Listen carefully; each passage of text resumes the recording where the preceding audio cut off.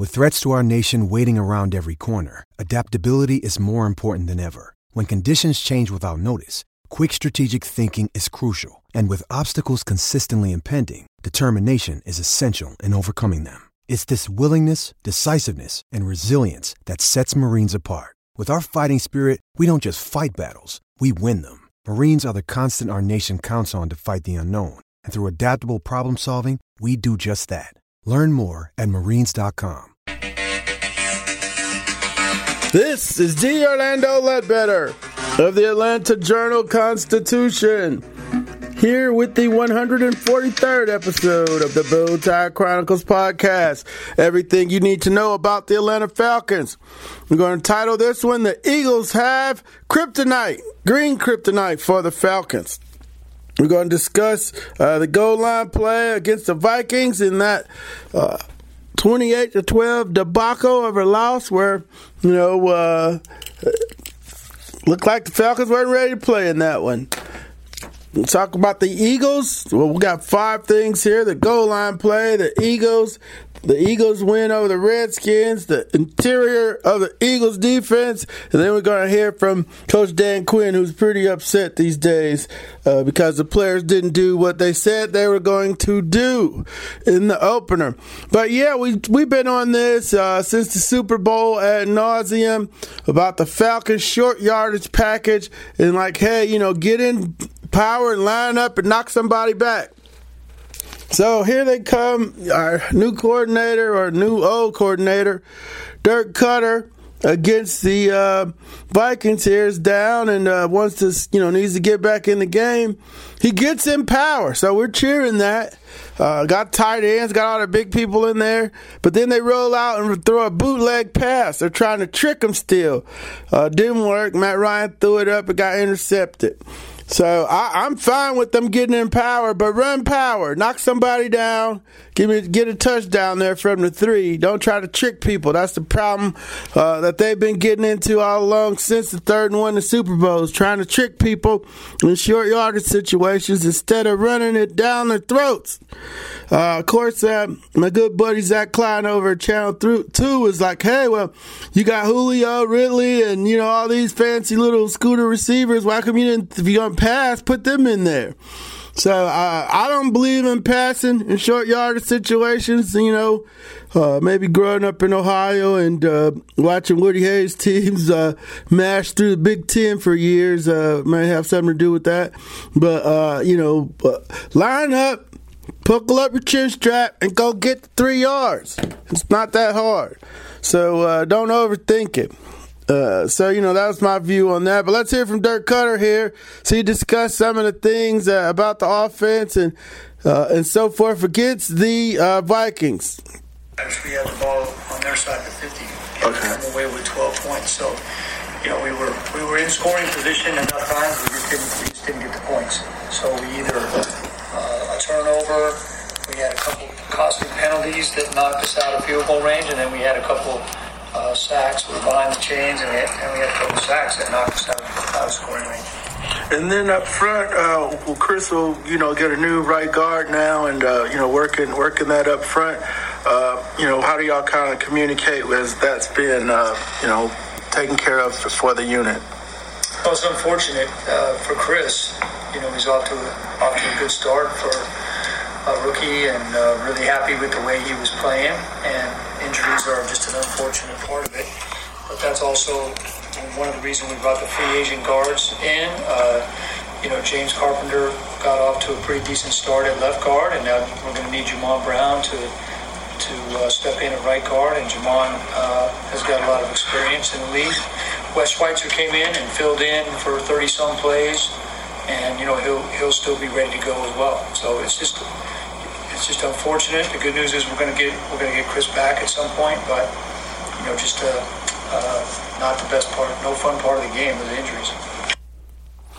There's Dirk Cutter, the Falcons offensive coordinator, talking about how they're going to move forward with the revamped offensive line. That's going to be very important here coming up Sunday against the Eagles.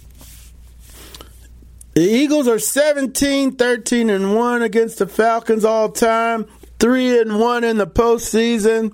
The last win was in Atlanta. Last win for the Falcons was in Atlanta. That was 26-14 on September the 14th, 2015 at the now demolished Georgia Dome. Now, while the Falcons were up in Minnesota stumbling and bumbling about, the Eagles were doing the same thing against the Washington Redskins, except for they woke up. They woke up in time to come back and defeat the Redskins 32-27. Deshaun Jackson got loose for a couple of touchdowns there, 51 and 53 yards. So now Deshaun has the most touchdown passes of 50 yards or more, the second most. He trails only the great Jerry Rice, who has 36. That was number 30 and number 31 for Deshaun Jackson. And he was down in Tampa Bay the last couple of years with Dirk Cutter and wanted to go back to the Eagles. And, he's picked up his career with the Eagles, making Chip Kelly look real stupid for trading him 6 years ago. But we've seen that most of those Chip Kelly moves are not good for football, not good for the Eagles. Number 4 here. Getting ready for this one, the one matchup, the one constant, and why the Eagles have been able to beat the Falcons. They in that 2016 matchup, they got real physical and just ran the ball at them. It was real powerful.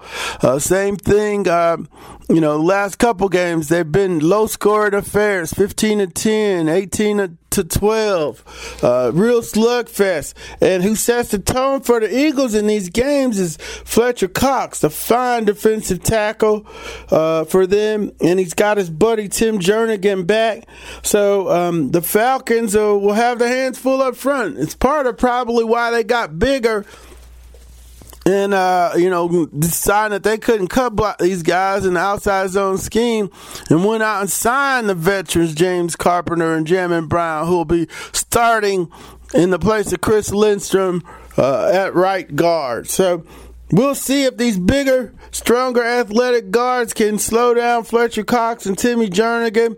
If they do not, it's going to be a long day in the pocket for Matt Ryan and a long day running the football because they play off of those two guys. We got Derek Burnett and Brandon Graham on the ends, two kind of speed, athletic ends who can, get after it a little bit. So they definitely, it'll be Mack at center, James Carpenter at left guard, Jamon Brown at right guard, and they'll have their hands full. And we saw in the opener where Jake Matthews didn't have one of his better days, and so he's gonna needs to step it up. And at the right tackle spot, they started Caleb McGarry, and Caleb had I think he did okay. He wasn't when he was in there. Split times with Ty Sambrello. I did go back and watch the film today, and on the Matt Ryan interception, he threw up to Julio. Devontae Freeman's on his left. He comes across the formation. They're going silent count, so Caleb's late. So Hunter's around, and Freeman's not the best pass protector. He needs to learn how to cut block for Morg Dunn. But so Hunter blows past McGarry, who's late getting up. Freeman comes over, at least gets in the way a little bit, but Ryan sees all this and just throws a high one up to Julio. Julio must have been the hot guy, but he threw it too high because he couldn't plant because Hunter was coming. And, that was, Matt Ryan not being accurate, which we, don't see a lot of.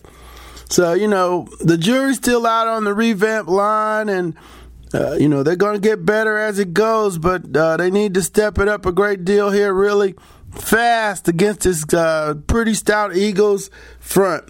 Now, Coach Dan was upset yesterday after watching the film on Tell the Truth Monday, and he'll get them ready to go as they hit the practice field on Wednesday. Here's Coach Dan Quinn.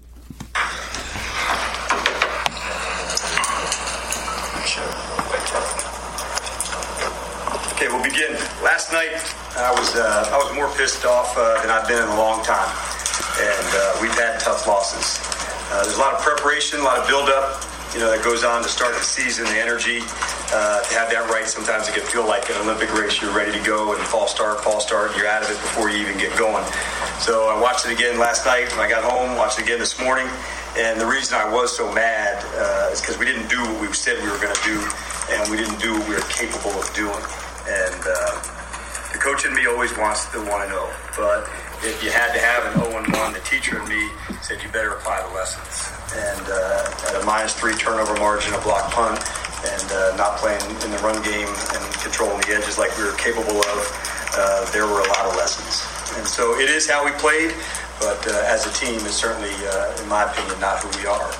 And so just wanted to make sure when I got back with the team again today, we said after we're done today, and we watched it, we went through it, the preparation begins again. And we got to get the mistakes corrected and get our football right like we like to play for our home crowd Sunday night against a good Philadelphia team. It'll be fun. It will be flying, and the crowd will be,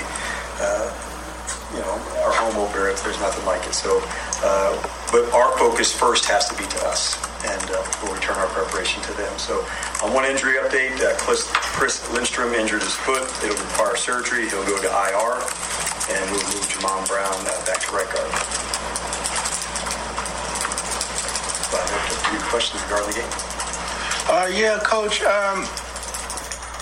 Worried about continuity up front with Jim and going back in there, Jamon, because he spent a lot of time on the left, and all the right snaps went to Chris. Yep, he it started that way, probably from the part of camp we did, and then Jamon for the last week or so has been working both. But okay. I was really proud of Chris, where he took his game to in a short time, and so for us that's definitely a significant injury, a significant loss. In terms of how he was playing, his attitude and quickness and physicality, it all shows up. But we're fortunate with Carp and Jamon. Both these guys have played left guard and right guard for a long time and got good experience doing that. So we'll plug Jamon in at the right side and get back to work. There's Dan Quinn. Now, this does feel a little bit, last year when the guards got hurt, Leventre went down and Fusco went down, and then Falcons had to go back to Wes Garland and Brandon and Wes Schweitzer and Ben Garland. Of course, in the game on Sunday, Schweitzer was up. He went in, didn't see, the game was over pretty much by then, but he, did a good job for the most part. He's a backup swing guard and a center. So that's why he was up, and why Jamon Brown was not up, who said he was surprised at not being up. So fully expect Brown to be active. John Wetzel was signed. He's a tackle. Was interesting that they lost a guard and brought up a tackle. Didn't bring up guard Sean Harlow from the practice squad. So that was the interesting thing about the move here and the transaction that was made. Of course, Woodso is a veteran and has seen some action. So they're definitely going with veteran reserves now. While they were trying to hopefully develop the right tackle and right guard for the long term, for the long haul here. So the revamped line's going to be on front stage here as the early season starts. Got another good one coming up against the Eagles and a stout defensive front. So we're going to, get ready for the rest of the week here. Mark Bradley's got a fine column out there about, hey, the last time they stunk this bad in the opener was 2016, where they lost to Dirk Cutter and Mike Smith and the Tampa Bay Buccaneers 31-24, I believe it was, to start the season. But, the Falcons scored 11 points late to make it look good. That was the day I think Quan Alexander's brother died, and he was all over the field taking it out on the Falcons. So that was they rebounded from that one when that looked pretty bad, and this one in Minnesota looked pretty bad too. And if they don't shut down the run, it's going to be a long day in Philly, against Philly, because once you give up 172 yards on simple sweeps, simple counter stuff, teams are going to put that in because they saw something. I know when I was looking at the film here again on the Game Pass, because, the contained guys were coming underneath for some reason on the 7-yard. Delvin Cook was 7 yards back, so he had a lot of room to work those edges, and some good blocking up front too. Josh Klein, one of the free agents, he was pulling on that 19-yard touchdown run by Cook. He did a pull and kind of helped pin Adrian Claiborne in there with Kyle Rudolph, and then he saw Adam Thielen pretty much block Isaiah Oliver out of the lane and, to the ground. Isaiah was trying to get away from him, but, that kind of led to the fall. It wasn't like, Adam just steamrolled him to the ground or anything like that. But it was a bad look for the outside leverage guys in the Falcons defense against Minnesota. And if they don't get that fixed, they're going to see a steady, heavy diet of the running game as they get ready to play the Philadelphia Eagles on Sunday Night Football at the Mercedes-Benz Stadium. So, we know the records of, the story by now of teams starting 0-2, not making the playoffs. So, they don't want to go down 0-2. So with that, let's wrap it up here with the 143rd episode of the Bowtie Chronicles podcast. Everything you need to know about the Atlanta Falcons. Sunday, Atlanta against the Philadelphia Eagles. 8:20 p.m. Mercedes-Benz Stadium. Take care.